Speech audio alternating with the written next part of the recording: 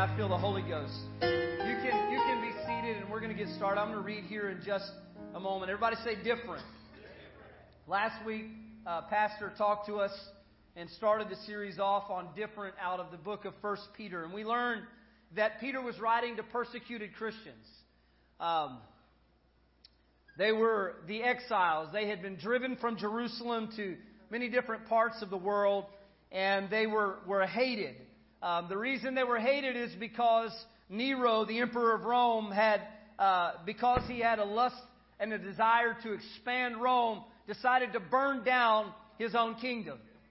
And in the process, he also hated Christians, so he burned it down, and he blamed the Christians. And so they were hated, they were persecuted, they were going through all of this stuff. And in the middle of all of that, Peter writes this letter, the first book of Peter, to those exiled Christians. And he wrote to give them hope and to tell them that this world is not your home. Somebody say, it's not my home. He was writing to them to tell them that you are a stranger here. You are a sojourner here. You are just passing through. Not to get too tied up in the things of this world. Not to get too tied up in the trials of this life, because you're just passing through. He was giving them hope that the world is not your home. He called them the parapedamoi, or something along those lines. I don't speak Greek, but that's my closest shot at it. And I noticed Pastor skipped over what the Greek word was last week because he can't say it either.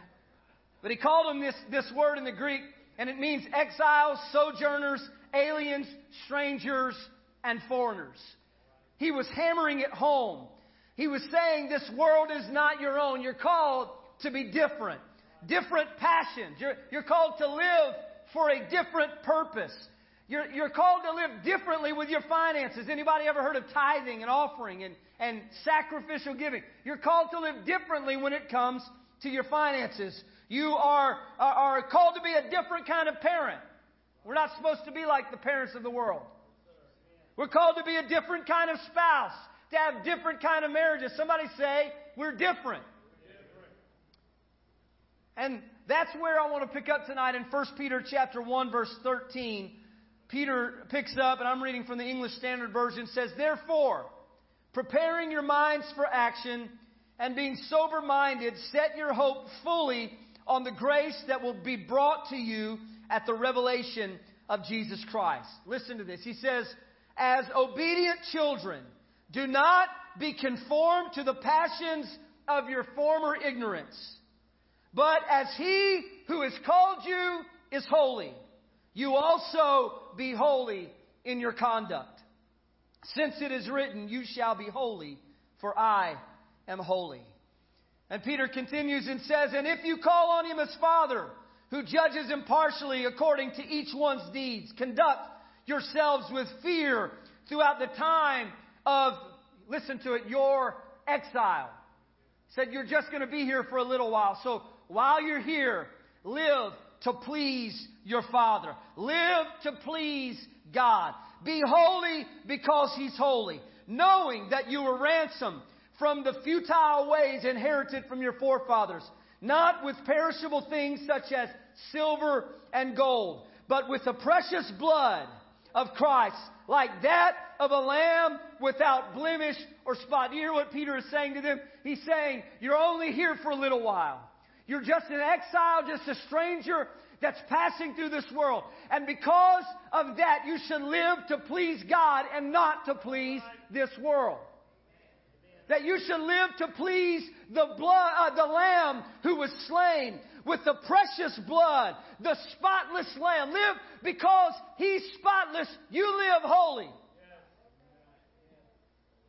Peter transitions from talking about the troubles and trials that Pastor taught us about last week.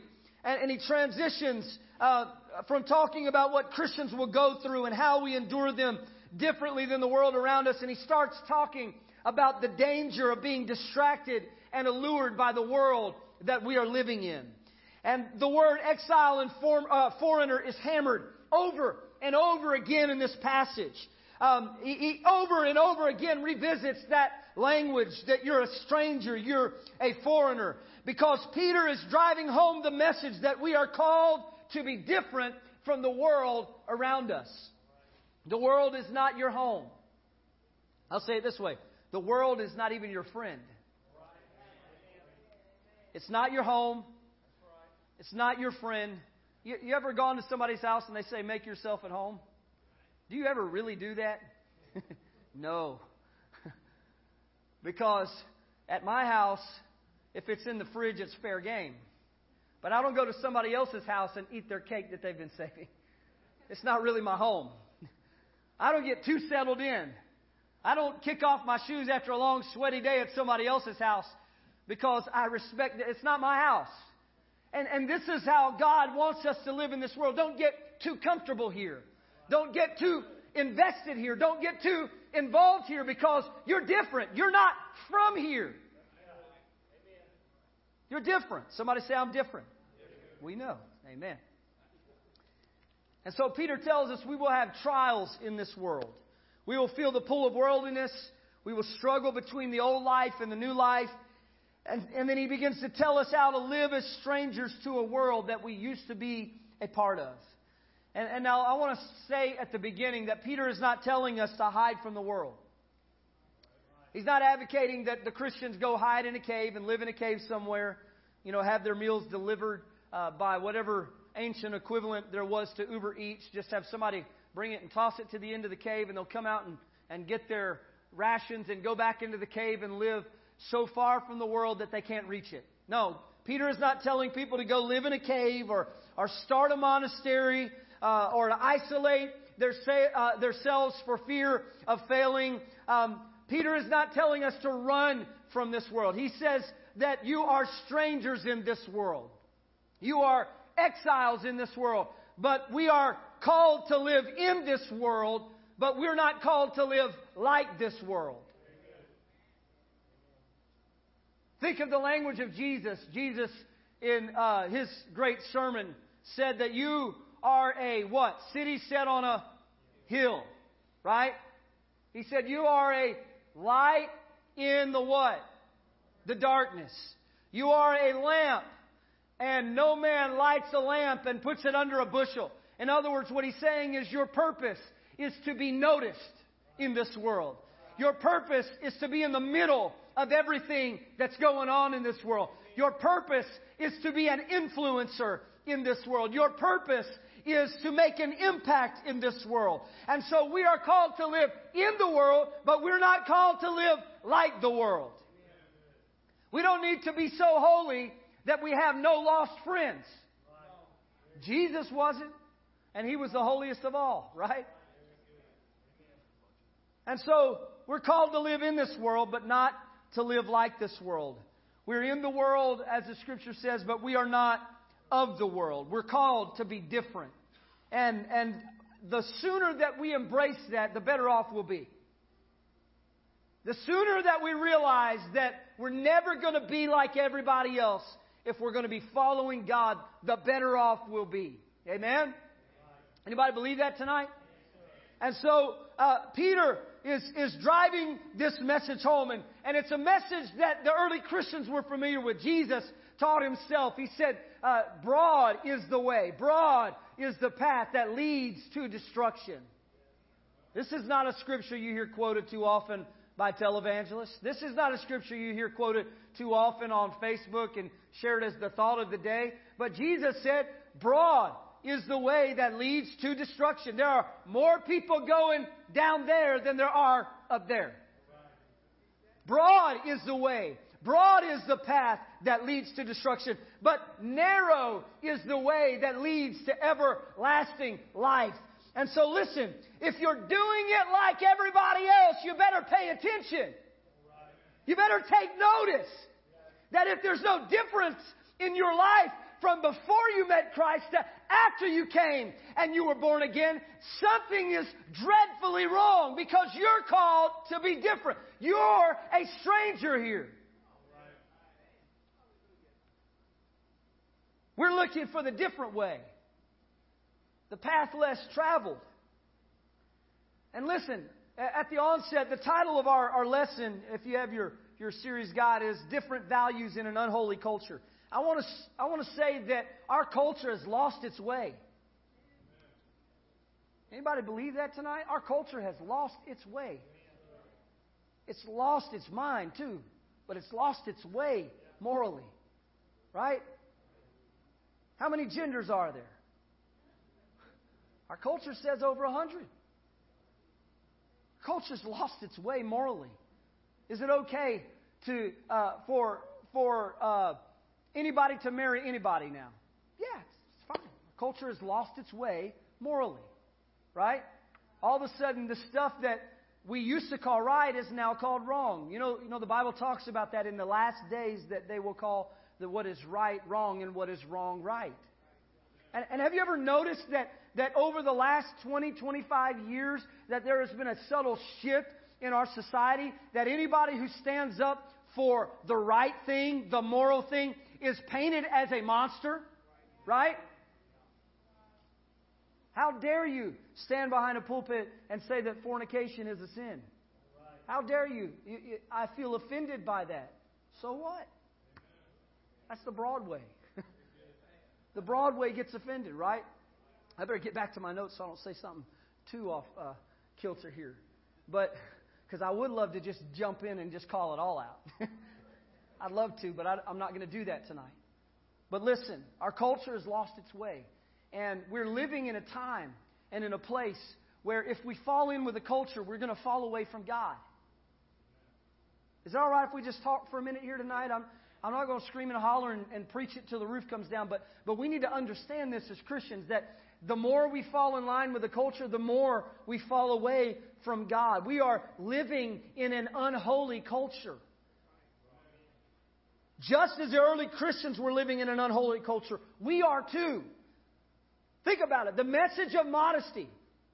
Think about it. I'm just going to touch a few things here. And the message of modesty. How many of you know what that is? You know, the Bible teaches that we should be modest because and we should dress modestly because the way that we conduct ourselves impacts others, right? The message of modesty is now seen as misogyny, right? The message of purity is seen as puritanical and outdated. Faith in the Bible by culture is seen as ignorant and antiquated and unscientific. And culture, at every turn, in every pass, at the edge of culture, we're finding that it's pointing us not toward God, but away from God. It's leading us away from the things that we have known and believed and that have served us well as a nation and as Christians.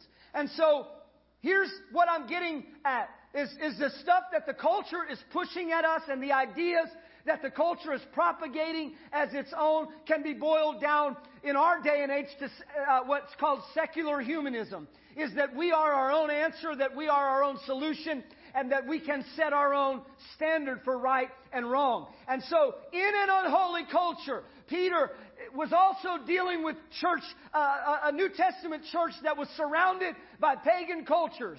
If you know anything about idolatry, you know that they create the image after the image they desire their God to be. And we're doing the same thing here.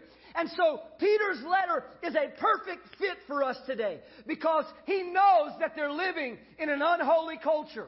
He knows that they're under constant bombardment of ideas that are not from God. And he's telling them, you don't fit in here. You don't fit in. You're not from here.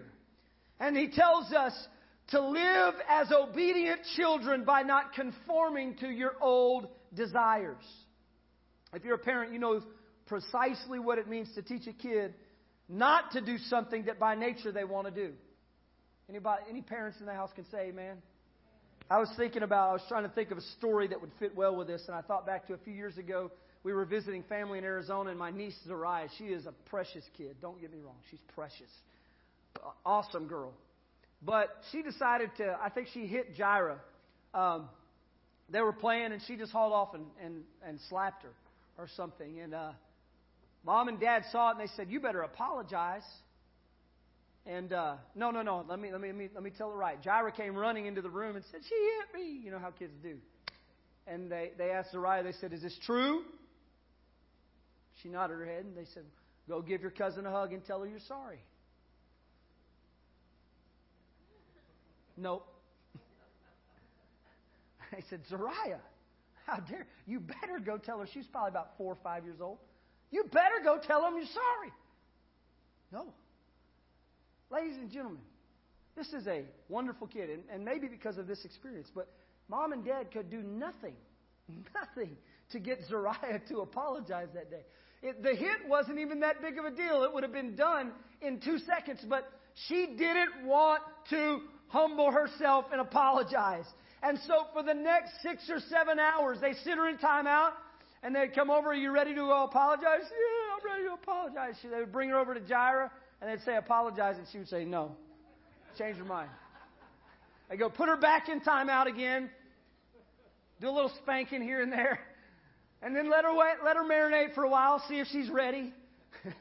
And they brought her back over and over for 6 or 7 hours. She would not apologize. Now, I seem to remember her apologizing. But recently I was talking about this with my brother-in-law, and he said, no, she never did, not till the next day. She just wasn't having it. She wasn't an obedient child. But the next day, or whenever it happened, she finally did come around and apologize, right? They just had to lead her to it forcefully. As an obedient child, he says, do not conform to your old desires. An obedient child is not a child who doesn't desire to do things they aren't supposed to do. An obedient child are children that have enough fear and reverence for mom and dad that they will obey in spite of what they are wanting to do or what they desire. They value relationship with mom and dad more than they desire the thing that they are not supposed to do. And that's the difference between an obedient child and a disobedient child, because there are no perfect children, right? There are no children that don't have wayward desires. The Bible says foolishness is bound up in the heart of a child. I got 3 of them, and I can say amen. Foolishness is bound up in the heart of a child. But what is the difference between an obedient child and a disobedient? The obedient child, they care more about relationship with mom and dad. And there is a fear and a reverence that will drive them to do what mom and dad are asking them to do. As obedient children, we are called away from our old desires. Why does he call them old desires? Because the closer we get in relationship to God, the further those old desires become. And Peter was writing to people who had come out of the world. Now, listen, they weren't raised in the South cultural Christians. That's not who these people were. This was the first church. This was the early church. They had come out of paganism. They had come out of temple prostitution. They had come out of the world. They were very well aware of where they had come from. They remembered what life was like before Jesus came and found them. They remember what life was like before the blood. And Peter was saying, in this time of your life, and because you're in an unholy culture, live as an obedient child, called away from the old life and your old way of doing things, to live holy in an unholy culture. 1 John 2 describes the value system of an unholy culture. Listen, 1 John 2:16 says, for the world offers only a craving for physical pleasure, a craving for everything we see, and pride in our achievements and possessions. These are not from the Father, but they are from this world. And this world is fading away along with everything that people crave. But anyone who does what pleases God will live forever. 1 John is telling us that in the world, what's in the world? It's the lust of the eyes, and it's the lust of the flesh, and it's the pride of life. And he's saying that the world and all of its desires and all of its things, it's going to pass away. It's only for a small period of time relative to eternity. And Peter is describing what normal looks like in the world. I love the New Living Translation, the way it puts it. A craving for physical pleasure. A craving for everything they see. pride and achievements and possessions. And he says these are not from the Father, but they are from this world. That's what it looks like to be normal in this world. A slave to physical pleasure.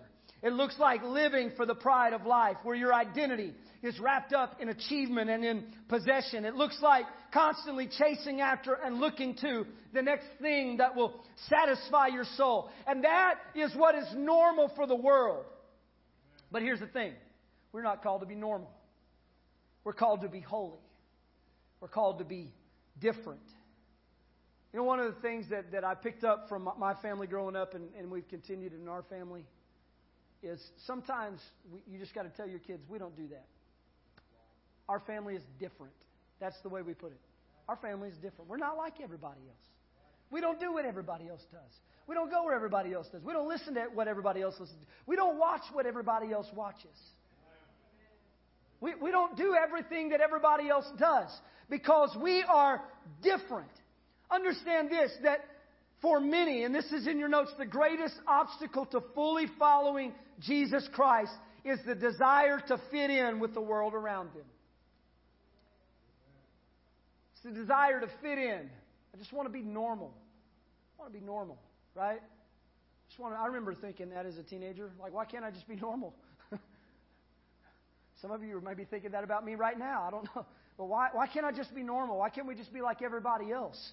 Because our calling is different, and our God is different, and our Savior and our purpose and all of these things, we're just different. God did not create us to fit in. He created us to stand out. You're a city set on a hill. You're a light that cannot, you're salt in a flavorless world, right? You are the salt of the earth. You are the light that is in darkness. You are set apart. God never says blend in. God says stand out. Be different. You are a peculiar people. You are a royal priesthood, a chosen generation, a peculiar people. And He said He called you out of darkness. Why? So that you might show forth the praises of Him who's called you out of darkness into His marvelous light. You are not normal. You're not called to be normal. Listen, here's what normal is. Normal is broke. Normal is hurting. Normal is stressed out. Normal is divorced. Normal is afraid. Normal is anxious. Normal is bound in sin. That's what the world's normal is. And normal isn't working. We need to be weird because normal doesn't work. Why would you want to be like those people? We might be weird, but we shouldn't be broke, hurting, stressed, divorced, afraid, anxious. That's not who God called us to be. We need to be weird. And let me tell you something. You have permission to be weird. Go and be weird. Fly, birdie. Fly. And look, Pentecostals, we have no problem being weird. Like we cornered the market on weird. One time I asked my dad, I said, why do we attract all the crazies? So you got to understand, our church, we attracted the crazies. Why? Because we're a little weird. I used to try to calm it down for everybody. And, well, like we worship. You know, I had a friend who was Catholic come to, I think it was a Christmas service or something like that with me. He had never been in a Pentecostal service. It was a Christmas service. And y'all know we don't have real church at Christmas service. I mean, not Pentecostal church. I mean, we have like, you know, amped up Methodist church at Christmas. It wasn't that wild, but everybody raised their hands at one time. And my friend Matt, he grabbed me by the arm. He said, what are they doing? What are they reaching for? I was like, Jesus? I don't know. Never thought about it. I was like 12 years old. What are they reaching for? I said, they're worshiping, man. He said, we don't worship like that at our church. Look, that was tame. And that was weird. That was tame. Later on in high school, I brought another friend to a lock-in. We were going to have an all-night lock-in. We rented out this place called America's Home Court. But, you know, because we're Pentecostal, you got to do something spiritual before you do something fun. So we had a prayer meeting at the church at like 9 o'clock, and then at about 10:30, we were all going to go over to this place after their business closed, and we could have it the rest of the night. Well, the thing was, we had two guys in our church that were former wrestlers from Mexico, like the masks and everything. These guys didn't know like what quiet meant. They were just loud and everything, ostentatious, bold, loud dudes. And when they prayed, they loved to beat on the walls of the church as hard as they could. And these guys were like buffed up wrestlers, just pounding and screaming. And they walked through the altars like the Bushwhack Brothers, if any of y'all remember who they were. And I mean, they were loud. And I brought my friend Jared, who I believe he was raised in a Church of Christ church, so not quiet, Pentecostal. And he came, and man, like I went and got down and I was praying, and people were speaking in tongues and all that stuff, and these guys started banging on the walls, and Jared, I looked up and he was sitting there like this. I went over to him and I was like, "Man, are you okay?" He said, "I'm good. I'm fine. I said, "Okay, man." So I went back to praying. I didn't think anything about it. Afterwards, we were on our way over to the basketball place, and he said, "No, man, I get it. I get it about those guys and the way they pray." I said, "You do?" He said, "Yeah." He's like, "Sometimes when I'm really angry, I go out the back of my house and I have this log with an axe and I just beat it as hard as I can, and I just chop up that piece of wood." So I get what they're doing. I said, "I don't think that's what they're doing, but that's okay, man." Here's the point: we're weird. We're weird, okay? Why? Why do we try to dodge it?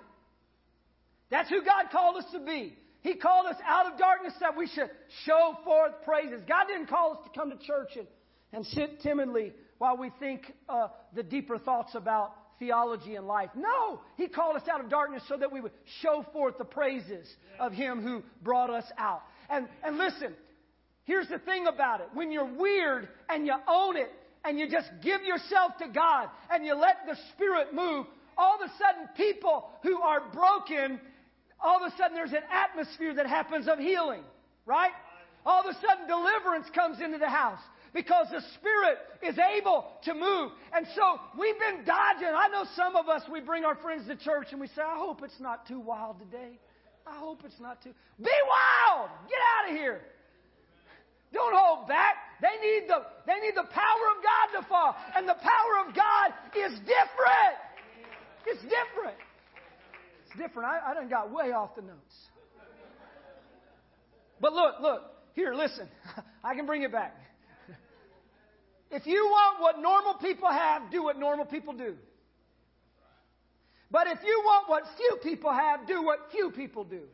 We need to be weird. We need to embrace worship. We need to embrace this calling that God has called us out of darkness. We don't need to be like everybody else. We don't need to be like every other church. Romans 12:2 says it this way: "Do not be conformed to this world, but be transformed by the renewal of your mind, that by testing you may discern what is the will of God, what is the good and acceptable and perfect will of God." Another version says it this way: "Don't live any longer the way the world lives. Let your way of thinking be completely changed. And then you will be able to test what God wants for you, and you will agree that what He wants is right." Do you know why you haven't found the will of God in your life? Because you still think like the world. He says, but if you can renew your mind, if you can change your thinking, then you can begin to test what the will of God is. When you get your eyes off of the pride of life and the lust of flesh and all the things the world seeks after, and you get your eyes on the Holy One, and you start to live to please Him, all of a sudden you can see what the will of God is. I like the way the Message puts it. It says if we aren't careful, we can become so well adjusted to our culture that we fit into it without even thinking. Paul in Romans gives us two words. He says, do not be conformed, but be transformed. Two options here. We're either conformed or we're transformed. Amen? And the word conformed, I looked this up and I've taught on it before. The word conform means to be pressed into a mold by outer pressure. There's pressure around you trying to push you into this mold. And that's what the world does to us. It grinds you down. It shows you there's constant messaging being pushed at you in every avenue of media and through the voices of people who are echoing what they know and what culture says. And well, I heard this and my view is that. And listen, there is a constant pressure to be like the world, to accept what the world believes is true. And he says, do not be pressed into a mold. Don't be conformed by the pressure that's from this world. But he said, be transformed by the renewing of your mind. The word transformed is from the Greek word genome. And it's the same word that the human genome comes from, right? The genome representing our DNA. And so, look at the difference. He's saying, on one hand, you have the world trying to press you into its mold. The pressures of life and the carnal nature will press you into being like the world, right? But on the other side, you have transformation. And transformation happens from the inside out. It's like your DNA. When you're born again, something happens on the inside of you. How do you get your DNA? You get it by being born, right? How do you get your spiritual DNA? By being born again. And all of a sudden, something, you know, my daughter, Jaira, she thinks she's tall. Y'all don't tell her she's not. We don't want to crush her. The other day we were talking. She's always been the shortest kid in her class, but she took a little growth spurt. She's 5'3" now, and that's probably all she'll ever be a day in this life, right? She's probably not going to grow another inch. My mom was 4'11". She's lucky to have 5'3". But she was telling me, Dad, I'm tall. I'm tall this year. I'm tall this year. I said, Jared, you're not tall. But here's the thing. She is what she is because of something that happened in her in the birthing process, right? At conception. She received something that has determined what she is today. And it happens the same way with us. As Peter is telling that there's something at work in you that if you will yield to it, and if you will give yourself to it, it will change you. And you won't end up looking like the world. You'll be transformed by the renewing of your mind. The only thing that can be pressed into a mold, and the only way something can be pressed into a mold, is if the outer pressure is greater than the inner strength. You ever notice that with Play-Doh? The reason you can push Play-Doh into a shape is because it doesn't have enough inner structure and inner strength to resist what's pressing on it. And so, as a Christian, we've got to get comfortable with resistance, because resistance to the flow of culture is necessary. Resisting in our minds and in our hearts what the world is saying and in what the world is doing. I know people who have told me, not people in the church, but they've told me that they changed their view on whether homosexual marriage is valid just because so many people have adopted the idea. They said, oh, what's it worth fighting for? I've had them tell me that. What's the big deal? Let them live and let live. Because understand that our morality is not defined even by our government. It's not defined by our culture. For us, it's defined by God's definition and God's Word. And so we have to get comfortable with resisting the flow of culture. It's okay not to be cool. Listen, parents, you can't expect to raise kids that are different from the world if you aren't. We need to be prayerfully seeking God's voice on the standards that we set in our life and in our family. We need to be seeking the voice of God. We don't need to be seeing what other parents at the school let their kids do. We don't need to call up little Sally's mama and say, hey, is this okay to watch or listen to? Or what are y'all doing about this? No. You got, as a Christian, you are called to stand out in this world, and you've got to prayerfully listen to the voice of God. Listen, your conviction may not be exactly like my conviction, but understand this: we've got to have conviction of the Holy Ghost at work in our life.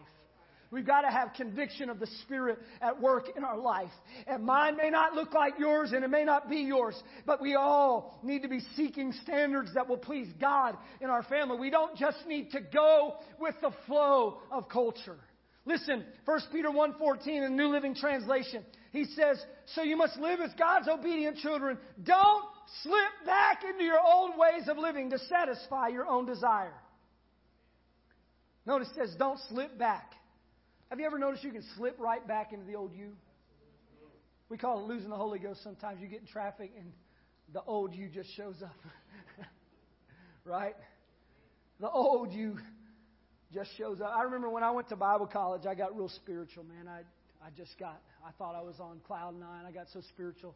And I was there one semester, and I thought, man, I'm going to go home, and everybody's going to be like, wow, what a change. What a change in his life. I was praying more than I'd ever prayed, studying more than I'd ever studied. Man, I was on fire for God. I thought, man, I never said this out loud to anybody, but I thought, man, they're going to like just, whoa, be staggered by how holy and awesome this guy is when he gets back home. You know who I was when I got back home? I got back around my family that I've grown up around and my friends, and I was the same goofy kid that left as soon as I got back into my old environment. All the spirituality went out the window. Whatever joke came to my mind, I said it to get a laugh, whatever. All of a sudden, that whole semester of seeking God, I was like, man, I thought I was going to come home and be holy, but I'm just the old me. I went back to school broken up. God, I got to try harder this time. Look, I just slipped back into it. Just slipped back into it. Some of y'all know what I'm talking about because some of y'all have worked on your accent. But then when you get back around some of the old country folk, all of a sudden you slip back in. Right back into that old way of speaking. Anybody ever notice that? This is what Peter says. He says, if you're not careful, you can slip back into your old ways of living to satisfy your own desire. Satan is subtle. He's sneaky. He never shows up and says, come be a Satanist. We're going to sacrifice some chickens. Come on, join us as we, worship Satan around this fire and do chants. That's not how Satan comes. He's subtle. He's sneaky. And he does it the same way today as he did it in the book of Genesis. Did God really say that you can't have every tree of the fruit that's in the garden? Did God really say that you can't eat of every tree that's in the garden? Did God really say that? And He still does the same thing to us today. Did God really say, I can't watch that show on Netflix? Did God really say that music with bad language is really that bad? Did God really say that? Did God really say gossip is a sin? You know what we do? We say, tell me so I can pray. I need to know how to pray. I need to just give me some more details so I know how to pray. Did God really say that gossip was that big of a deal? Did God really say not to post half-naked photos on social media? Yeah, actually He did. Yeah, He did say. He didn't say it in those words, but He actually did say that. Did God say, you know what we do is we say, I'm not that bad. I'm a lot better than a lot of people. And look at them over there, what they're doing. And God, I'm not like them. But let me tell you something. A lot of people are not the standard. We're not called to be like the world around us. We're called to resist and to be different in an unholy culture. To be transformed and not conformed. Listen, our culture is obsessed with sex. We're called to be moral, to be modest, and to be pure. Our culture is obsessed with money. We are called not to greed, but to give our lives away and to give of our earthly goods. Our culture is obsessed with having more, but we are called to be content with what God gives us. Our culture is obsessed with status and success, but our calling is to bring God glory. You see, here's the problem, is people get caught up in the theology of happiness. Just as He has called you is happy, so be you happy in all that you do. Listen, the theology of happiness empowers personal justification. Because so many people wrongly believe that God's calling in life, His highest calling for us is our happiness, when God's highest calling for you is not our happiness, but it's our holiness. Here's how convoluted we can get. Well, since I'm not happy, then I can do things that would otherwise be wrong, right? I'm not happy in my marriage, so I'm leaving. Theology of happiness justifies somebody to just walk away from a marriage when God hates divorce, right? Just justifies us. If God wants me to be happy and I'm not happy in my marriage, then God must want me to leave. No! God's not nearly as worried about how happy you are as He is about how holy you are. You see, I want this and I really want it. I can't afford it. But I really want it, God.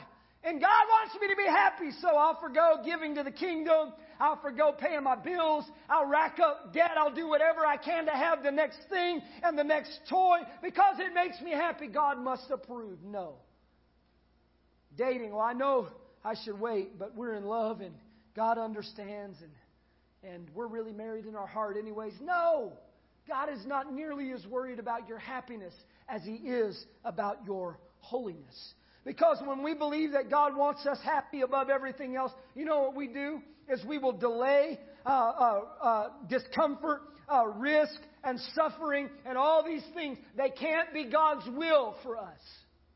The trial that we talked about last week can't be God's will for us because God wants me to be happy, right? No. Hear me today, that when we begin to get it out of order and we begin to see God as the great sugar daddy in the sky, we miss the will of God. We're thinking like the old life. We're thinking like the old way, and you can't prove and test what is the will of God as long as you're living like the world. Without knowing it, we begin to worship the false gods of comfort, of money, pleasure, and things. See, the theology of happiness says that God exists to serve me. But the theology of holiness says that God does not exist to serve me, but we exist to serve Him. The word holy in Scripture is hagios, which is holy, set apart, different, and pure. God wants us to be holy, to be set apart, different, and pure. Why? Why does it even matter? Why does it even matter? Listen to this. 1 Peter 1:18. I'm wrapping up. I know I'm out of time. It says, "For you know that it was not with perishable things such as silver or gold that you were redeemed from the empty way of life handed down to you from your ancestors, but with the precious blood of Christ, a lamb without blemish or defect. He was chosen before the creation of the world, but was revealed in these last times for your sake. Through Him you believe in God who raised Him from the dead and glorified Him. And so your faith and your hope are in God." Peter says, here's why you live holy. Because you weren't redeemed with something that is perishable. You weren't bought with something that is perishable. But you were bought with the precious blood of Jesus Christ, the Lamb who is without spot and blemish. Holiness is based on knowing who God is. He says, "Be holy because I am holy." It's because of who He is and because of what He's done. It's because He laid down His life on the cross. It's because He lived an overcoming sinless life. It's because He faced the tempter in the wilderness and He did not give in. It's because He faced the temptation to walk away from the cross in the Garden of Gethsemane and did not give in. He could have called 10,000 angels even while He was on the cross, but He refused. For the joy that was set before Him, He endured the cross, despising the shame. Why? Because He loved you and He cared about you and He wanted to redeem you from this world and from your sins. And so because of who He is, I want to be holy. I don't just want to, I'm not doing it because I want to earn His affection. I'm doing it because He already loved me. Because He already gave Himself for me. It's not that I have to. It's that I want to because of who He is. Living holy isn't the path to knowing Christ. Because sometimes we misinterpret it. We think, well, if I get everything straight. Listen, honey, you can't. You can't get everything straight. You need the Holy Ghost. If you're here and you've never been baptized with the Holy Ghost, you need the Holy Ghost to overcome sin. Amen. You need the Holy Ghost. You need the empowering of the Spirit of God. Living holy isn't the path to knowing Christ, but knowing Christ is the path to living holy. I'm going to close with this little snippet of Scripture in Ephesians chapter 4. I love this.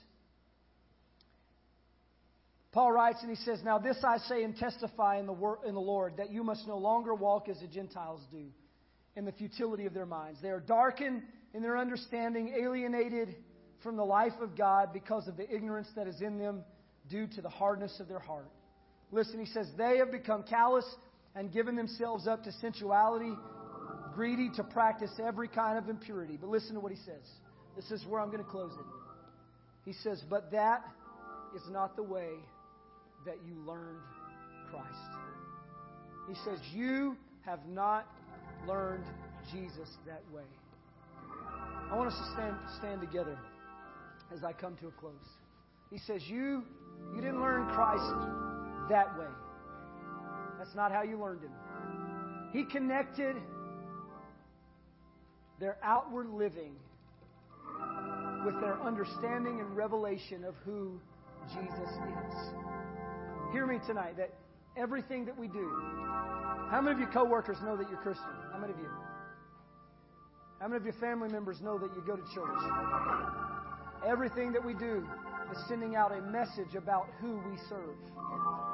And so Paul, he connects it. He says, that isn't how you learn Jesus. That isn't how you know to live for Jesus. That's not what you were taught about Jesus. You have not so learned Christ. He says, and I'm going to blaze through this, I promise you. He says, so because you have not learned Christ that way, he says, put off your old self, put on the new self, created after the likeness of God in true righteousness. Therefore, having put away falsehood, speak the truth. He says, stop lying. Be angry. Do not sin. Give no opportunity to the devil. I'm just picking snippets out of here. Let the thief no longer steal, but let him do honest work. Let no corrupting talk come out of your mouth, but only such as is good for building up. Do not grieve the Holy Spirit of God. He says, let all bitterness and wrath and anger and clamor and slander be put away from you, and be kind one to another, forgiving one another. How? As Christ forgave you. Listen, Jesus is the standard. The more we know Him, the more He's going to lead us to be separate from this world. To not live like this world lives and not do what this world does. So tonight, I want us to close. Our ushers are coming, but I want us to close, and we're just going to lift our hands and pray. My prayer is that in hearing this tonight, your attention is brought to things that God wants to deal with in your life. Amen. Can we just bow our heads and pray right now? Lord, I pray over this church, God. I pray over each and every one of our hearts and spirits. God, that you would minister to us, God. God, that you would lead us and guide us. Help us to live holy and overcoming lives that bring you honor and that bring you glory, God. For you have called us to be different in this world, God. To separate ourselves from the influences of culture. For no man that warreth entangleth himself with the affairs of this life, God. You called us to set our affections on the things that are above and not beneath. And so, God, bring our attention to it tonight and let it be accomplished by the power of the Holy Ghost in Jesus' name.